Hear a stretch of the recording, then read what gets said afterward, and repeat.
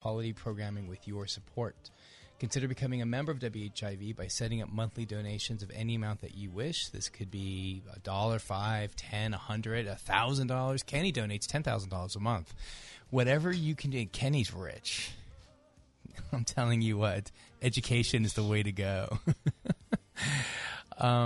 All donations to WHIV are tax deductible, so that's another thing that you guys should consider as well. We have a new line of T-shirts, perfect for the season that we are in right now. You can go WHIV, fm.org, click store, click donate, just click around. See all the cool shows we have. Thank you for supporting WHIV. We are not a radio station with a mission. We are indeed a mission with a radio station, which makes us super cool, and we're very proud to be here for everybody. We are very proudly streaming live on 12:30 a.m. WBOK. So if you're tuned in on 12:30 a.m. WBOK, and if you're tuned in on WHIV, welcome everybody to Resistance Radio.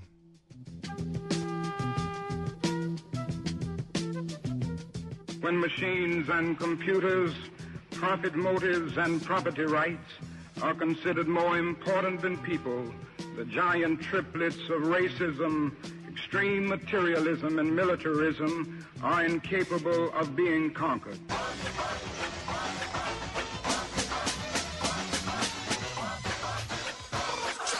George Bush doesn't care about black people. I still rap my hijab, rap my hijab, rap my hijab, rap my hijab. Keep swagging my hijab, swagging my hijab, swagging my hijab, swagging my hijab. They have a Black History Month, but we don't have a White History Month. Well, all we've ever been taught is white history.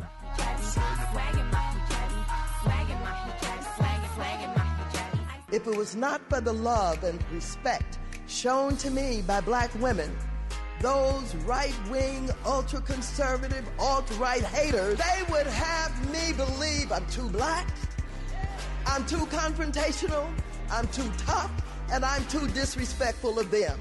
But now, I know I'm simply a strong black woman.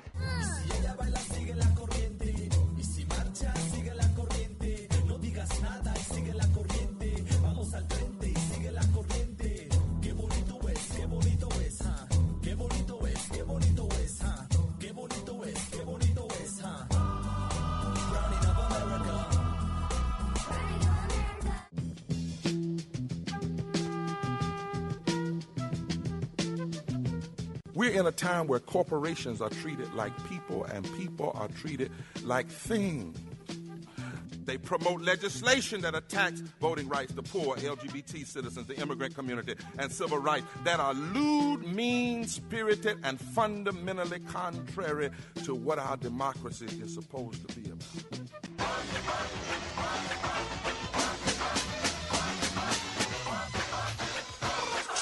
What is bad is not what they are doing. What would be bad is for us not to fight back. Hey ho, let's go. This is 102.3 WHIV LP FM, and you are listening to Resistance Radio. My name is Mark Allanderi. That's Kenny Francis, looking dapper as always. You were dapper last night too at our after party for F Now. I thought so. What did you think about the cool movie we showed last night? I thought it was great. I thought it was heavy. Yeah. Real quickly, just that we showed a movie last night as part of FNO in which the Public Defender's Office here in New Orleans are beginning to film their short documentaries of their clients. Which I think is a brilliant idea. To show at the sentencing phase of a trial so that instead of a judge seeing somebody wearing an orange jumpsuit and shackled, they see a human being. They're seeing a human being. They're seeing the structural poverty. And in the case in the movie that we saw last night called Katie and the Black Robin Hood, done by the amazing John Ritchie, and thank you so much to that whole group that let us show that movie. What we saw was really structural, generational poverty and structural violence, and a person who was completely failed by every single one of our safety net systems. Absolutely, yeah. And I think one of the more powerful pieces of the film was that he was like, my goal when I committed this crime was to get into federal prison because they have better services there, and just that sentence. Yeah. Just think about the state of our democracy and our society. That's a reality. He was spot on. He was spot on that, like, rather than being out on the street and trying to make it work, rather than being in like a state prison, ending up doing federal time, given the services that he needed, was probably the best case scenario for him. And just like, think about that for a second, folks, and just how backwards and screwed up that is. That's capitalism. I mean, that's what unfettered capitalism does. And the other really powerful moment too was when Judge Calvin Johnson. No, it wasn't Johnson. We'll talk about him in a second. It wasn't Donahue. I forget. It was Mark. The guy who was in the film. It's Judge Doherty. He said that that the system, and to have a judge say this, that the system failed every step of the way, and to have a judge acknowledge that, I thought that was also a very powerful part of the movie. And even Katie said that she got lucky with that interview, that she was able to kind of have him openly admit that was the case, and which makes, again, these movies, these short documentaries that the Public Defender's Office is doing, such a powerful idea.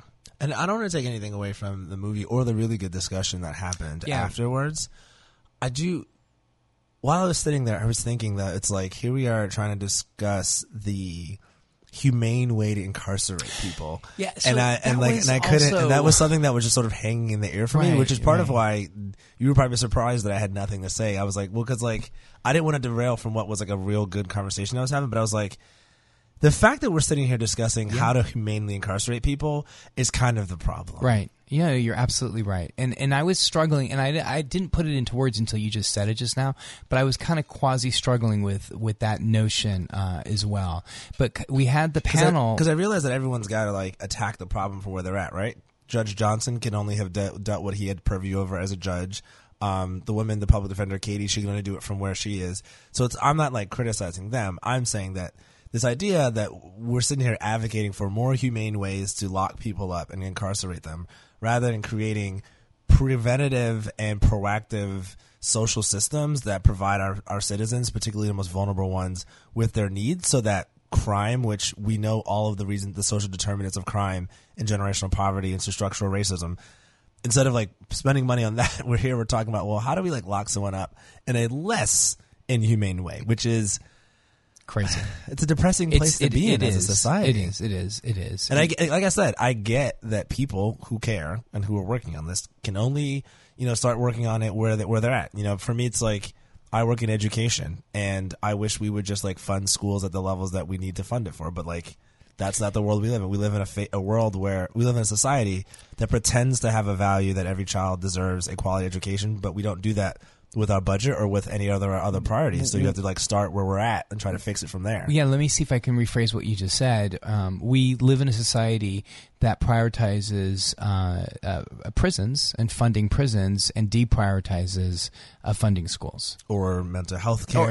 Fill in the blank, but in this particular case. Any of the proactive measures that would actually keep people from getting to said federal prison. The best way to avoid, and we're gonna talk a lot about the mayor in the second half of our program, and I know we kind of started off slightly disjointed, but the mayor says something along, usually the best way to avoid a bullet is a job. Right, is a job. So exactly right. So in the best way to avoid prison would be schools, and we all know that. I think you don't need to be a doctor or a social scientist or an educator to know that.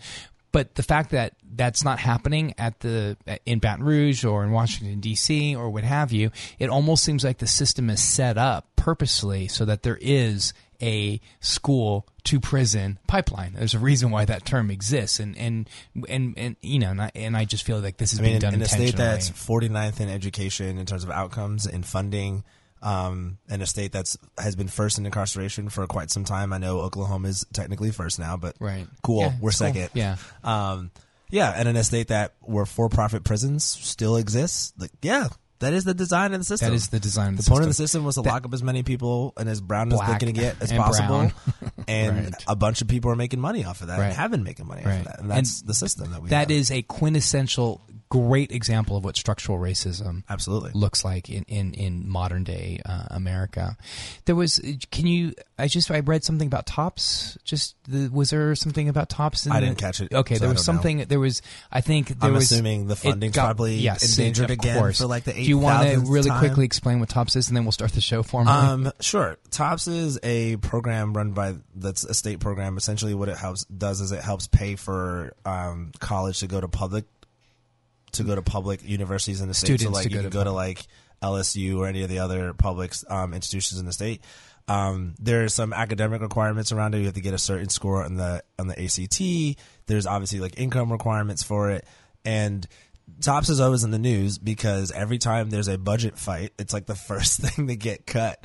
And so every single time we have this conversation of, oh, we haven't collected enough taxes. Well, let's get rid of the college program. Like every time. And yeah, I mean, it says a whole lot about our priorities as a state that every single time there's a budget deficit, the first thing that we start cutting is like healthcare and education programs. I was like, wait, why are we 49th in both of those things? Right, yeah, I wonder. So did TOPS, was it a successful program?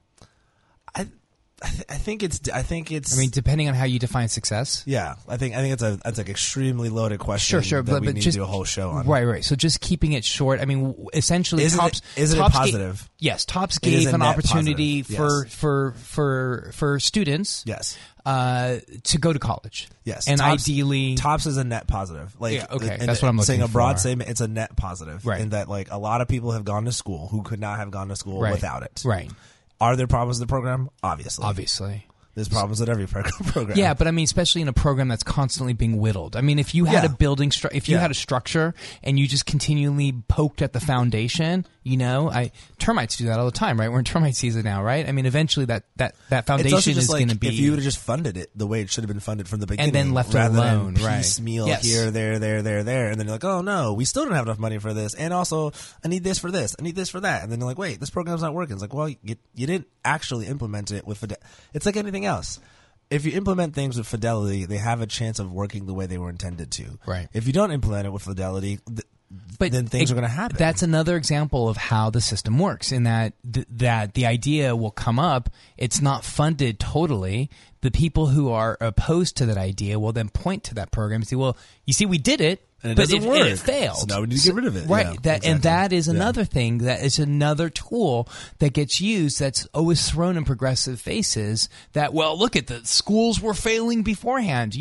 I think we even had this conversation. I'm like, the schools weren't necessarily failing. They just weren't funded. And taking it to like a more like with the conversation that happened right now in a bunch of states, particularly the abhorrent things happening up in Georgia, is that's essentially what they're trying to do with abortions right now, and with any sort of like reproductive health care, is essentially they're trying to make it so difficult for a woman to get safe and affordable care for her body and to make choices for her body that she wants, that people are going to start making dangerous decisions, and then they'll go, see? Right. See? No, you're that's exactly what's trying to happen now. Correct. They're trying to make it as like illegal and dangerous to get an abortion, if that's the choice that you make, as possible, so that when they can come up with some horror story to say, see, this is some horrible thing that no one should be allowed to do.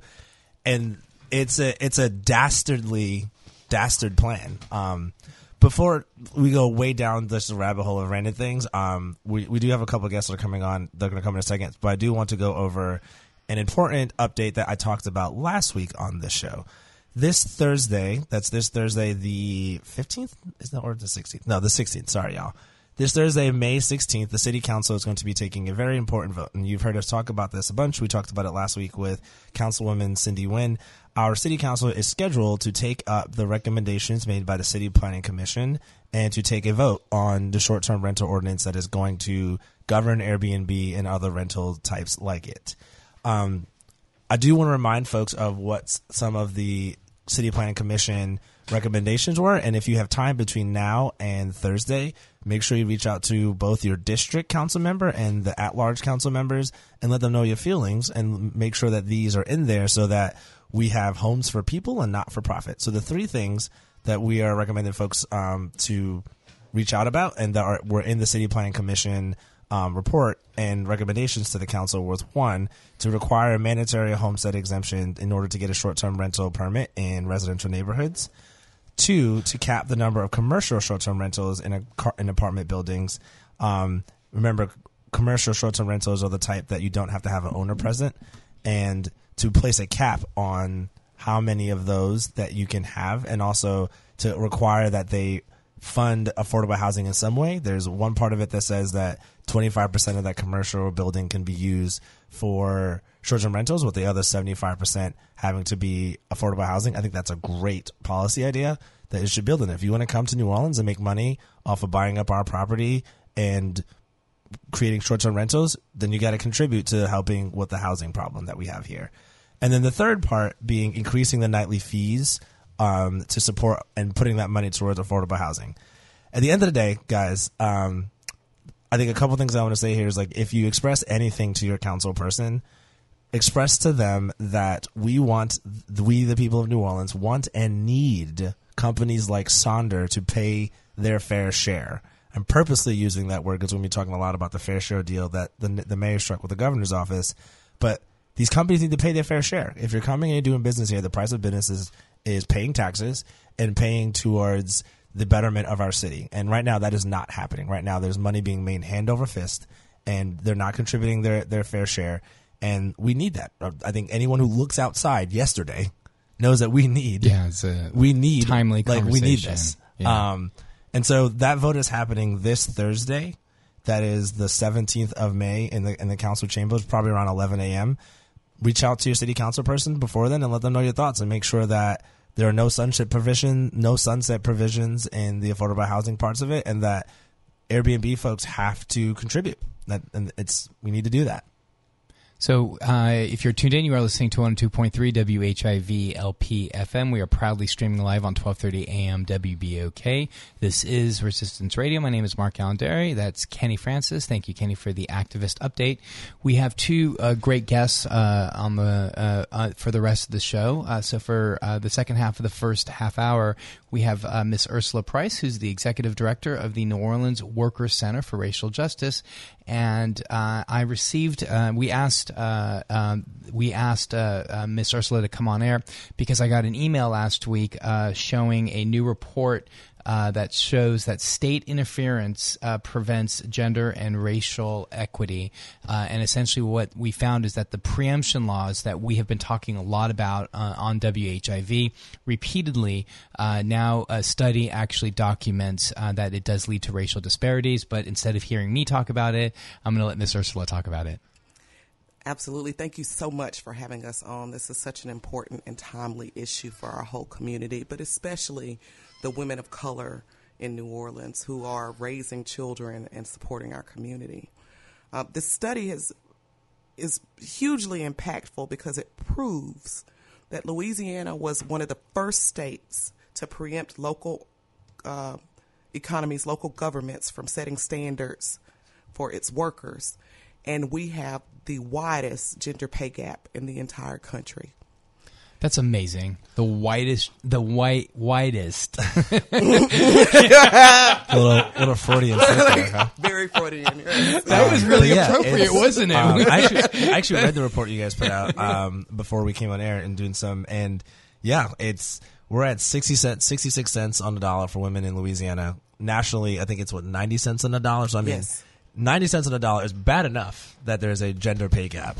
But then, of course, good old Louisiana, we tend to be significantly we go hard, worse. Right? we just love, moving backwards from the mean in terms of bad things that we're doing. It's crazy. I'm from Mississippi. I thought that we were the worst, but no, Louisiana is the worst, and that gender pay gap is even worse for women of color, Black women, Latinx women.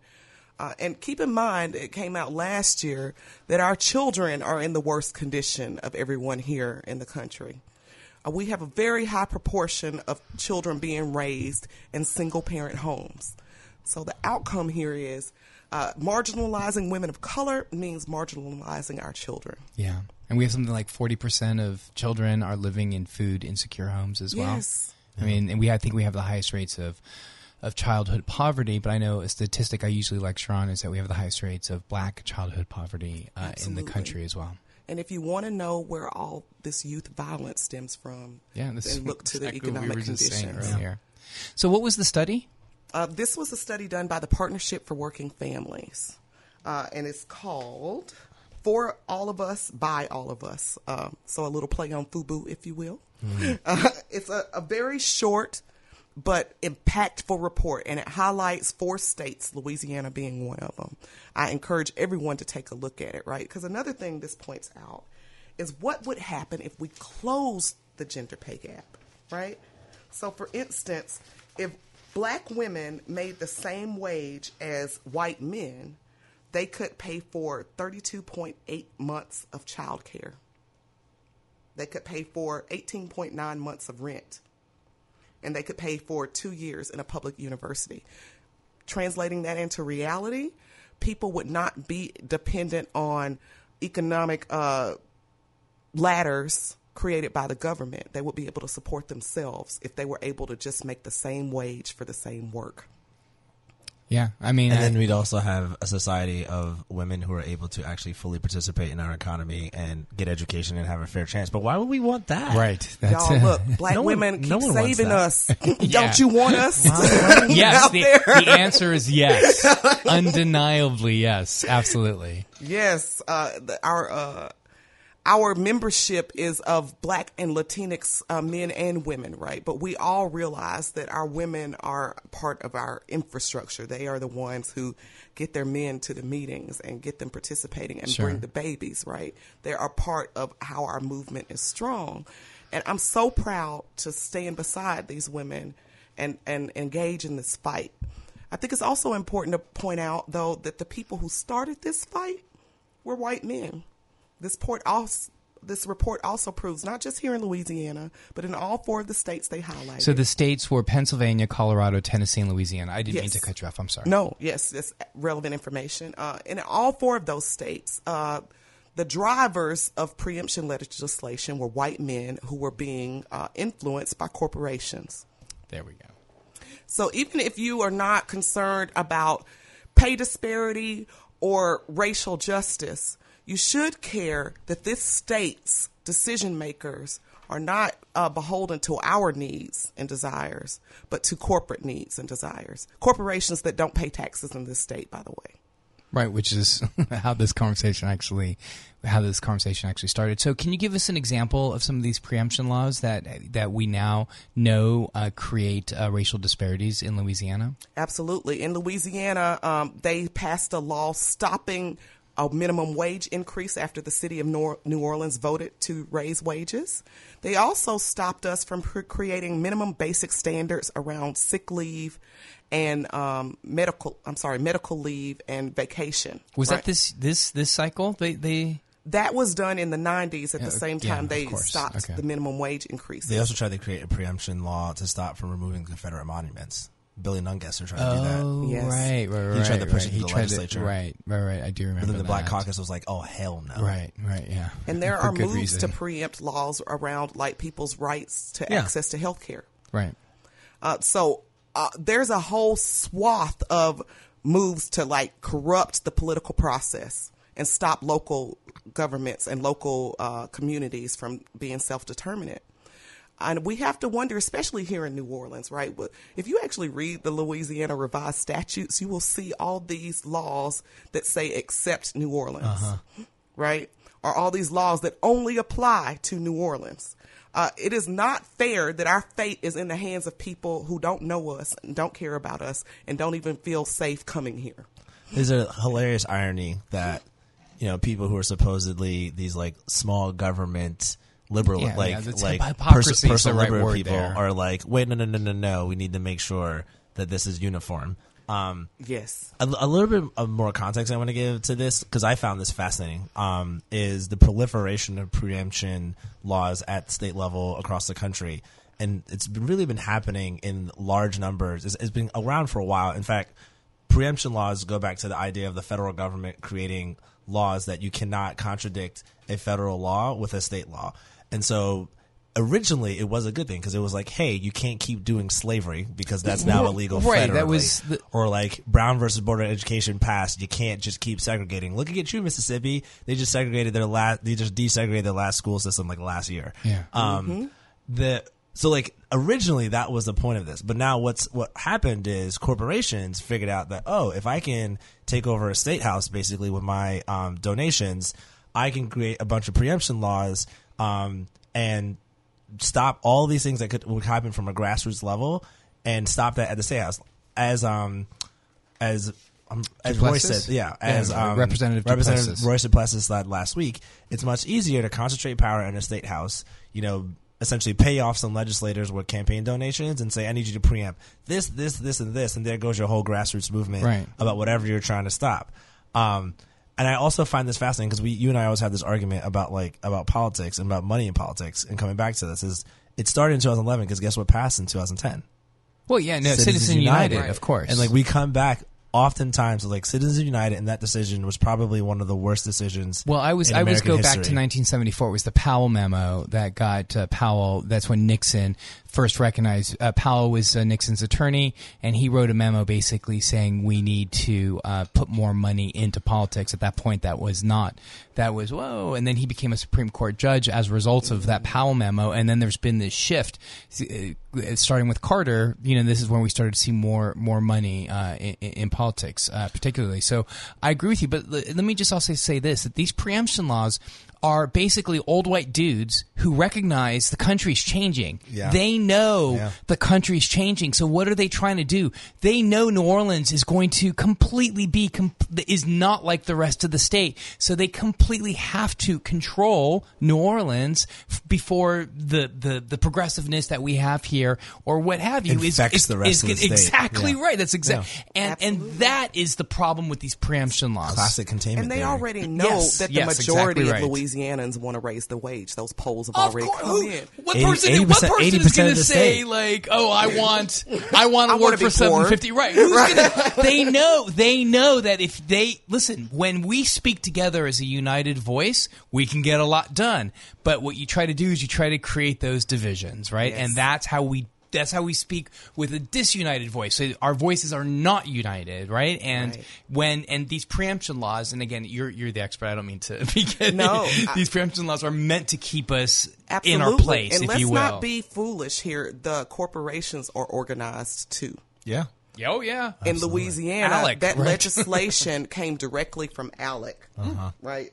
Right. We talk about ALEC. American almost weekly American Legislative Exchange Council. Right. So did y'all talk about who funded ALEC?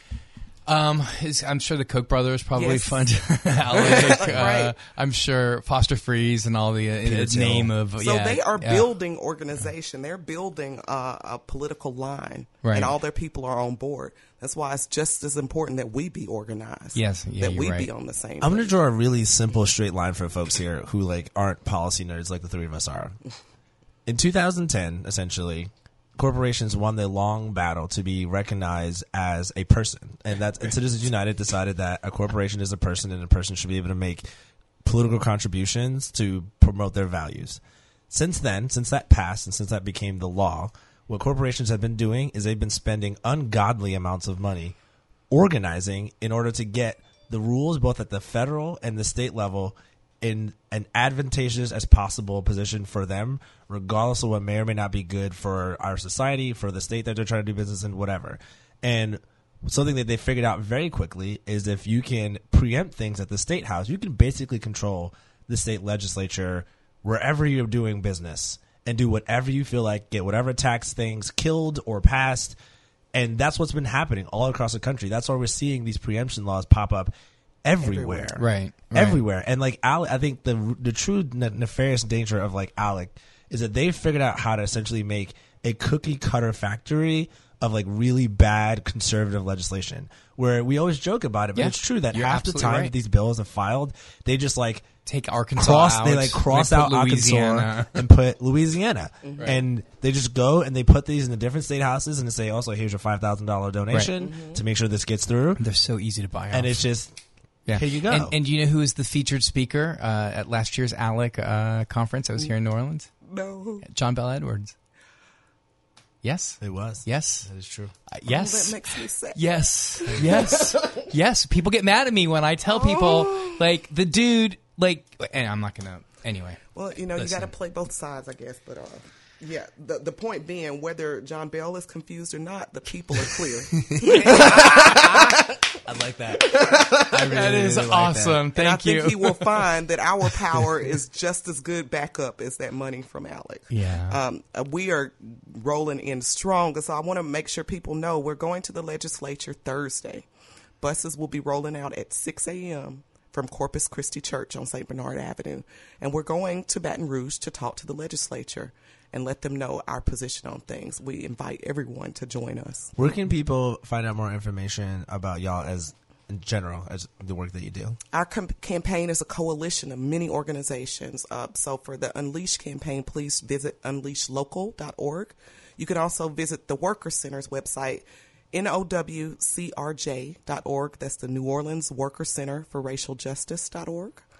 And both of those websites will tell you anything you need to know about the preemption campaign. So the law, real quick, sorry, the bill that Royce Duplessis wrote, I think it was HB 422, or yes. I know it went to the labor. It went to the Labor Committee. It went to Labor Committee, and I know that a lot of bills like that will go to Labor Committee to die. Is there an update on that bill? We are still working hard to get it back in the municipal community. So you're trying to. Is it possible to move it over, or once it gets assigned? I mean, what kind of? It was originally assigned to the municipal committee, which is where it belonged, because right. New Orleans is a municipal. And then on a day where very few people were in the chamber, a Republican House member dies in the dark. got it moved to the Labor Committee. That can be undone. Okay, good. All right, so but that's meanwhile, positive. even if it can't be undone, we believe that the people in the Labor Committee can also be convinced if they actually care about laborers. yeah. Both Kenny and I just made a face. Holding our breaths. Right. Yeah, we're both turning care blue about now. Louisiana's economic development, because here's the other point, right? There is no positive precedent for investing economic development in the top down. Yeah. Right. We have 30 years of that philosophy, and look what it has gotten us. I have one more point in this to add to that, which I think one of my favorite things about being sort of like the politics nerd that I am is when conservatives accidentally say what they really mean. That's like those are my favorite moments in politics. And like I was listening to some of the testimony in the legislature after Representative Duplessis put the bill in, and an argument that a conservative legislator, I think he was out of like Tangipahoa Parish or something like that.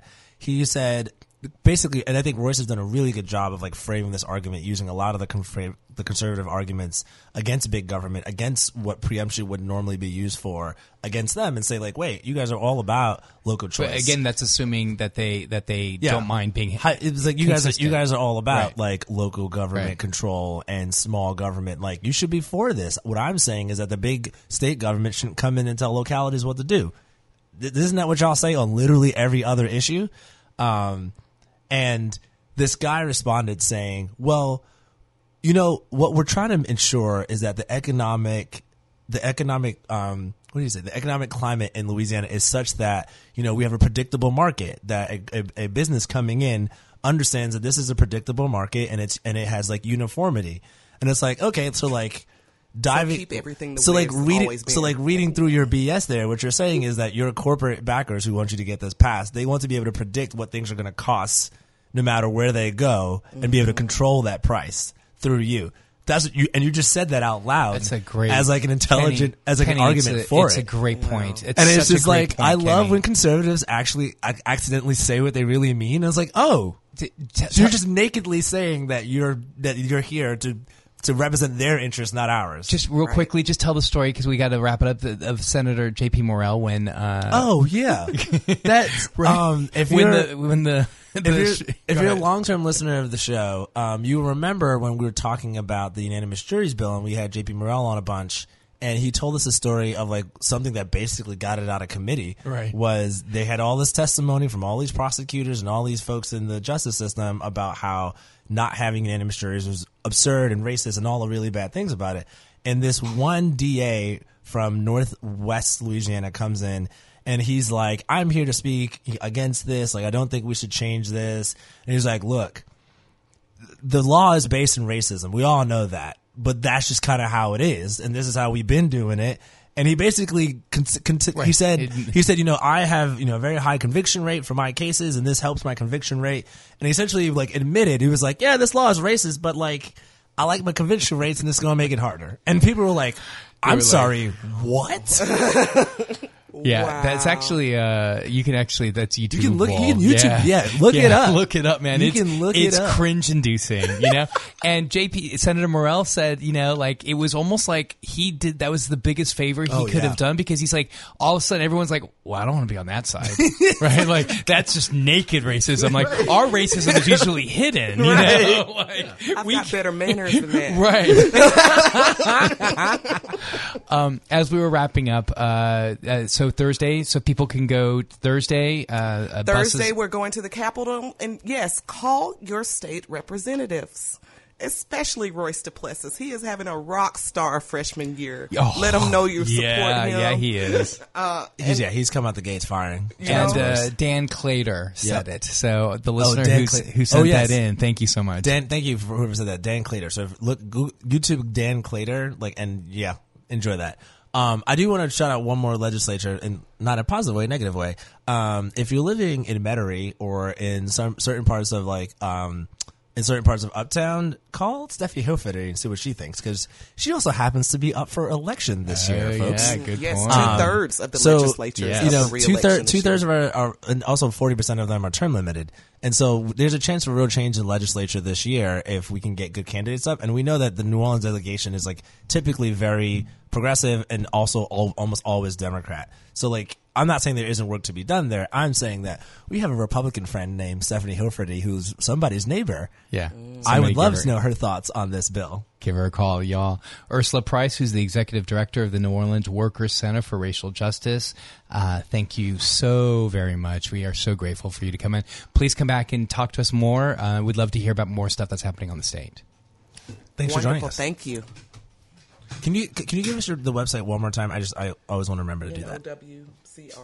NOWCRJ.org, and you can find out more information there. Thank you so much, Ursula. Yes, thank you. So in a second, we're going to transition over to what we're going to talk about for the rest of the hour, which is we're talking about the fair share compromise that the city of New Orleans reached with the governor's office, and which is now going to be going through the legislature for approval. And so while we set up to do that, I'm just going to give folks sort of like a brief background about it.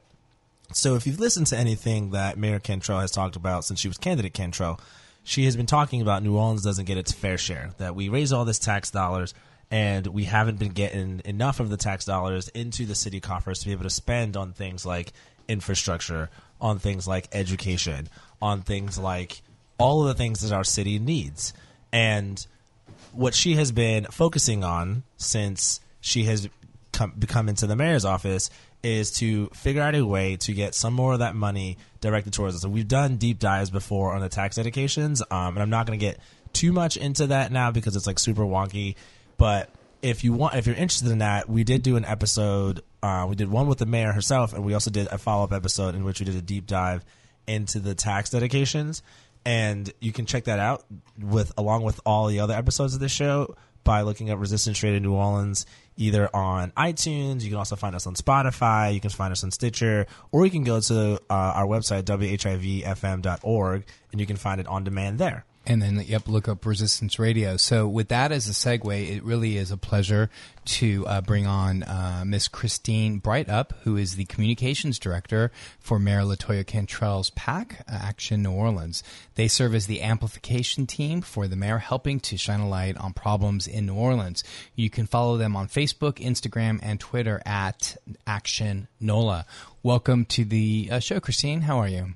I'm good. Thank y'all for having me. Great. So I know that there's a lot of stuff that we're here to talk about, certainly talking about the deal that got made last week and maybe we were interested in having you help us understand what exactly that deal was. And then maybe before we even get to that, maybe we'll just take a big step out and just help us understand what the fair share, help remind our listeners what fair share is. Yeah, so essentially there are 3 bills that just got passed through the legislature on the House side, and so they should be coming up on the Senate side, if not this week, then next week. But it's a huge victory for Mayor Cantrell. We're all really excited about it. In the city. Yeah. Yeah. In the city, of course. And for the state of Louisiana, too. So look out for those 3 bills. Basically, it's taking tax revenue that was already in existence and moving it so that we get some of those dollars for infrastructure. And in some cases, we're raising taxes, like on short-term rentals. We're going to raise, we would like to raise the taxes to the same rate that the hotel taxes are right now. So just to tell you a little bit about fair share. So the mayor will always say that fair share is about a lot of different things. But for me, I think it really reminds me of a moment on the campaign. She would tell this story about this constituent of hers who would come up to her and say, Mayor, I love my city. I love New Orleans, but sometimes I feel like New Orleans doesn't love me back. We've all been there. Right. And was there yesterday. Yes. Yeah. Right. On Mother's Day. So I think that's what Fair Share is about making people who live and work in the city of New Orleans feel the love here. There's this really funny Facebook group somebody added me to the other day called Overheard and NOLA. Yeah, I saw that. Yeah. It's hilarious. But there's more than one post where somebody tells a story about a tourist that they overheard who did not know that people actually live and work and go to school in the city of New Orleans. They think we live in the suburbs. And why is that? We're often telling the story of tourism. We're talking about our musicians here, but we're not talking about the problems that we face in our city or what it's like to actually live here in New Orleans. So that's something that Action New Orleans focuses on, is trying to get out the message and let people know what the actual problems are facing our city so that we can address them. Yeah, I mean, one of the things that I often say, and with you being here, hopefully maybe you can fact check me, is I often, shortly, to kind of help people understand fair share, kind of my quick talking point is that New York City gets 100% of their tourist tax revenues back to them. San Francisco gets about 75% of their tourism tax dollars back to them. And if you look at those cities, those are two pretty successful cities. I mean, San Francisco has some issues, but I mean, for the most part, these are very well-functioning cities. New Orleans gets about 10% of their tourist tax revenue dollars back to them. Don't you dare. This is where I butt in and say, actually, it's 11.2. Kenny, this is... Our policy wonk. Yes. Is that a fair way of kind of framing the issue with fair share? So the idea of fair share is to try to bring those levels, those tourist tax dollars, up to San Francisco or even New York. Dream with me that we can actually get 100% of our tax dollars back. And essentially the deal that actually passed in Baton Rouge was kind of inching forward into that direction. Right. I think the city of New Orleans speaks for itself. We probably don't need to spend as much on marketing as we have been. We are spending like 10 times the amount that Las Vegas spends on marketing for every dollar that comes in here. And like you said, I mean, New York is getting 100% of its hotel taxes back for infrastructure. And we're getting the least amount of our hotel taxes back for infrastructure out of all the cities in the major cities in Louisiana too. So this isn't a Louisiana problem, And I think I like to add to that, there's the often talked about 20 million visitor number that comes to the city, but something that's always left out of that is that 2 million of those is brought to the city by the convention center. It's like, cool, you can get your 10%. 80 is not a fair share. 10% is fair for the 10% of people you're bringing of the visitors, but like the city should get the other 80, not you. Right. And I mean, ultimately, we're compromising with the convention center here, but it's important to note that was one of the battles that we fought was getting some of these funds that were really excess funds from the convention center. I mean, they were sitting on huge reserves. They're building a park now, which they have called which the street in front of it they've called is going to be the nicest street in New Orleans. So that kind of breaks our heart a little bit. They need new communications people if they're actually going with that. That's terrible. That's going to be the name of the street. Is going to be the nicest street in New Orleans. That would be, if it was going to be the name, I highly doubt they would do that at this point. But even just refer to it that way. Even It's just like you need to it. take some of the money all of the money you have and like hire some new marketing people. That's a terrible way to brand that. Yeah. I mean, we want New Orleans to have beautiful things. You know, it's going to be nice to have that park across the street from the convention center. You know, I'm sure the hotel is going to be beautiful, but the fact is, people are doing in-person conventions less across the country. I mean, that's just part of having the internet. We don't need to travel long distances anymore. So we'll have to wait and see how much more revenue this will actually bring in for the city to make all these improvements to the convention center. So how did we get to the situation? And before you actually answer that question, let me just say that if you're tuned in, you're listening to 102.3 WHIV. This is Resistance Radio. That's Kenny Francis. I'm Mark Allandary. And we are talking to Christine Breithaupt, who is the communications director for Mayor LaToya Cantrell's PAC, which is known as Action New Orleans. You can find more information on Twitter. You can follow them on Twitter, Facebook, and Instagram at Action NOLA. Christine, how did we get into this situation that we're in right now? I mean, I know it's years and years. It's like it's trying to peel an onion. As Kenny and I have been going into these deep dives of trying to understand fair share, it's just it almost seems like it was intentionally meant to be confusing. Because one, this is not sexy stuff. Nobody likes to think and talk about it. But it's also so complicated because there's so many pieces all over the place. So maybe you can help us understand how we got here. You know, I'll just simply say I think this is a decades-old problem, and it goes back to some people believing that the city of New Orleans should not be controlling itself and feeling like... That's a really nice way to say it. A great way of phrasing that. Really nice way. Right, I can see why you're the communications director. That's a really nice way Kenny to say. and I have other ways of saying it, but that was a very nice way of saying that. By all means, it's a really nice way to say that, like, a consistently Racism. white supremacist-controlled state legislature a bunch of old white dudes. decided to, like, consistently pick on the largest black city in the state that also happens to produce the most revenue. And Kenny that's a really once, nice way to say Kenny that. once actually said, I think you called me up as we were going into it, and I think you called me up or texted me.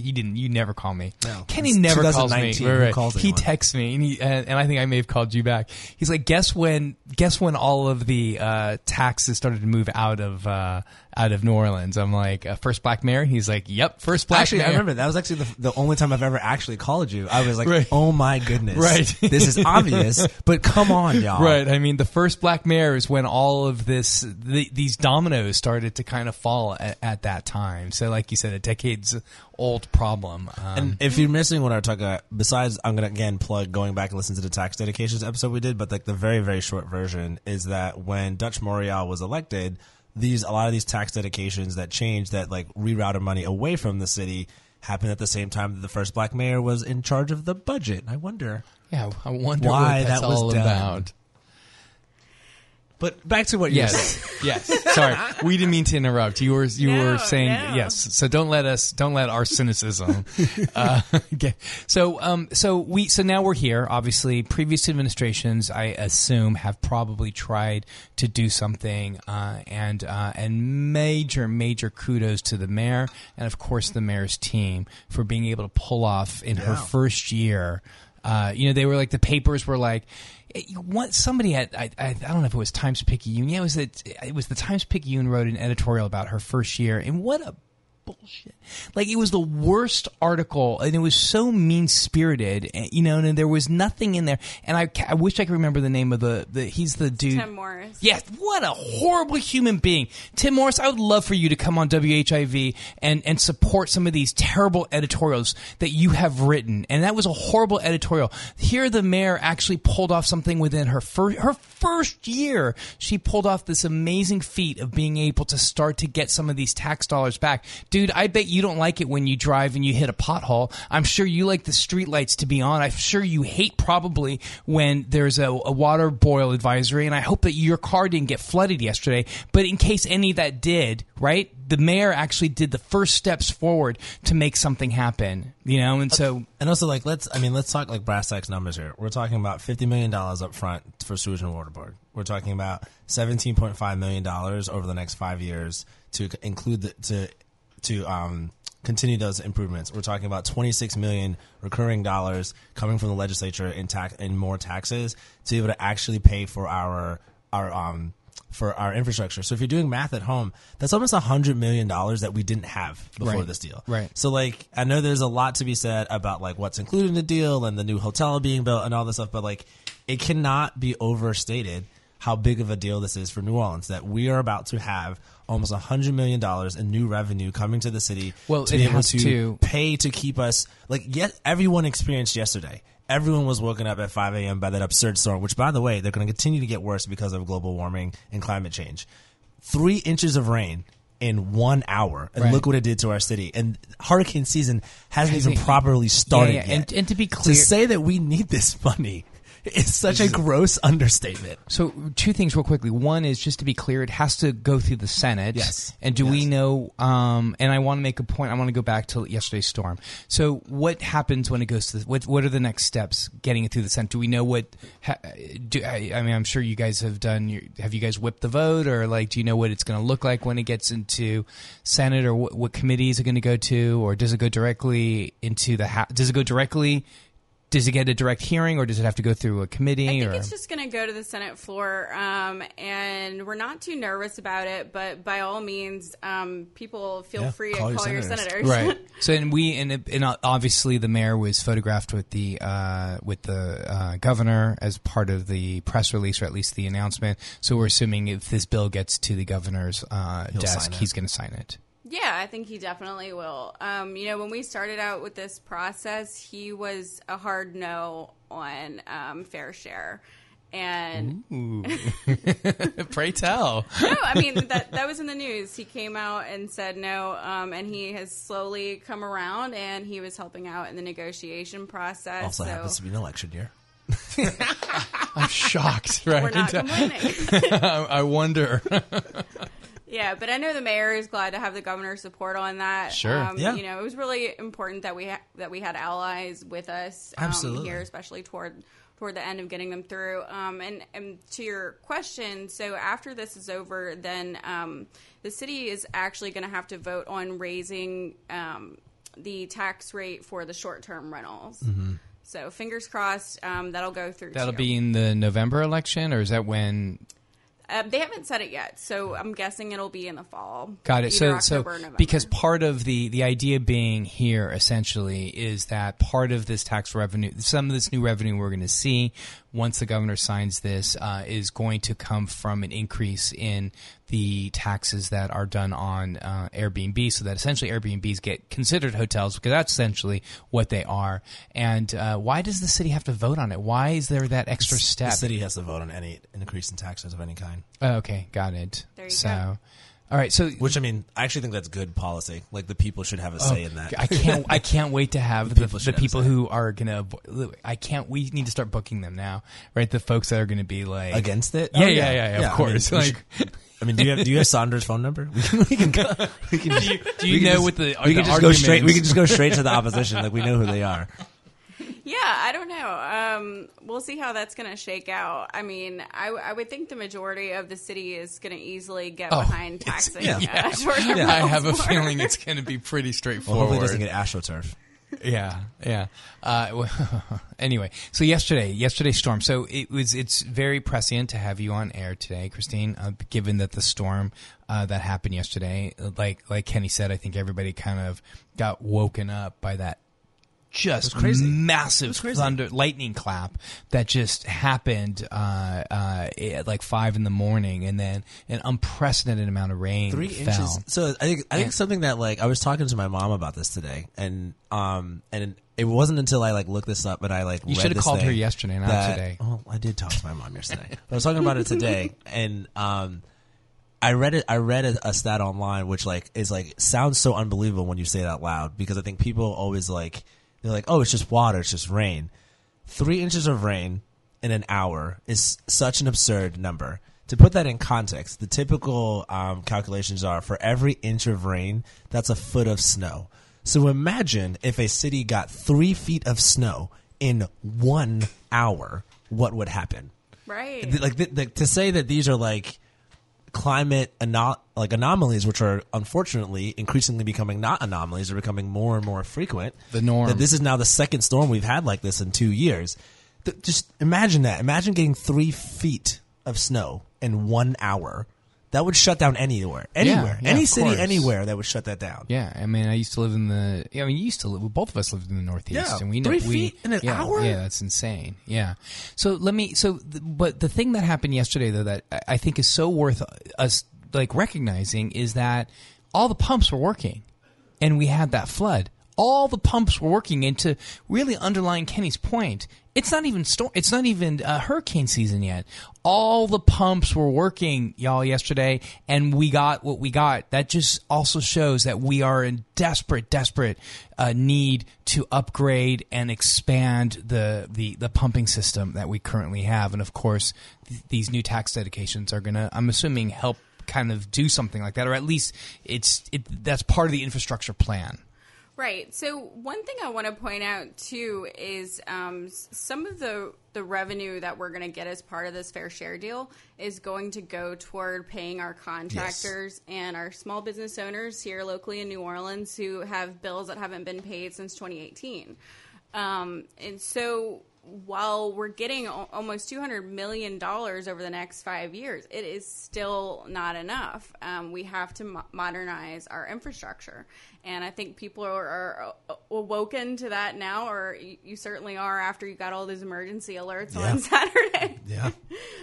So I think people are going to continue to call for that. But I would also like to add that after kicking in the money that they're kicking in to this plan, the convention center will still have roughly $180 million in their reserves. I'm just going to throw that out there. Right. Yeah.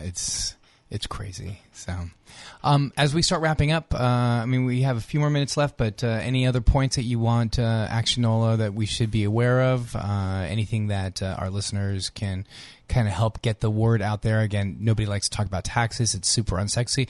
I'd like to think that Kenny and I, when we touch taxes, we'd like to think of them as being sexy, or when we talk about it, I think we make it. I make it sexy. Kenny is. I love taxes. I think it's great. I think talk about where your here's money's something that going. I say: taxes are so important. I think there's nothing more American than paying your taxes. Well, no, actually, I would say there's nothing more American than trying to figure out how to get out of paying your taxes. Well, that is the way. That's the way it is now. That is. But I think moving forward, we should tie paying taxes with patriotism.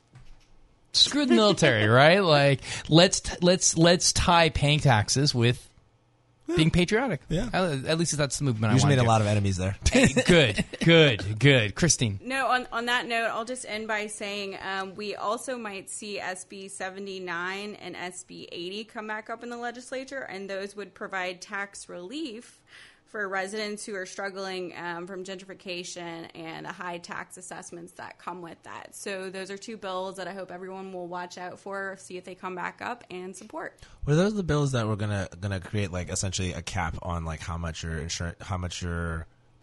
taxes, your property tax can go up over a certain amount right, of on your years? tax It's like over 4 years, your assessment it can't go up more than 50%, or you have 4 years to pay it. Yeah, it failed last time, but yeah, we'll see. Yeah, we'll see what happens.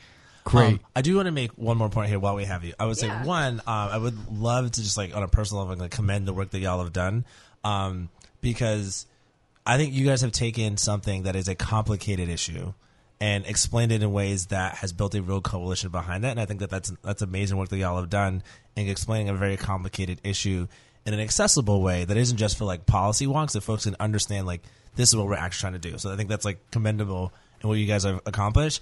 And I also want to take a moment to say that like, you know, I think one of the things we love about doing this show is that like we can disagree with elected officials, we can agree with them.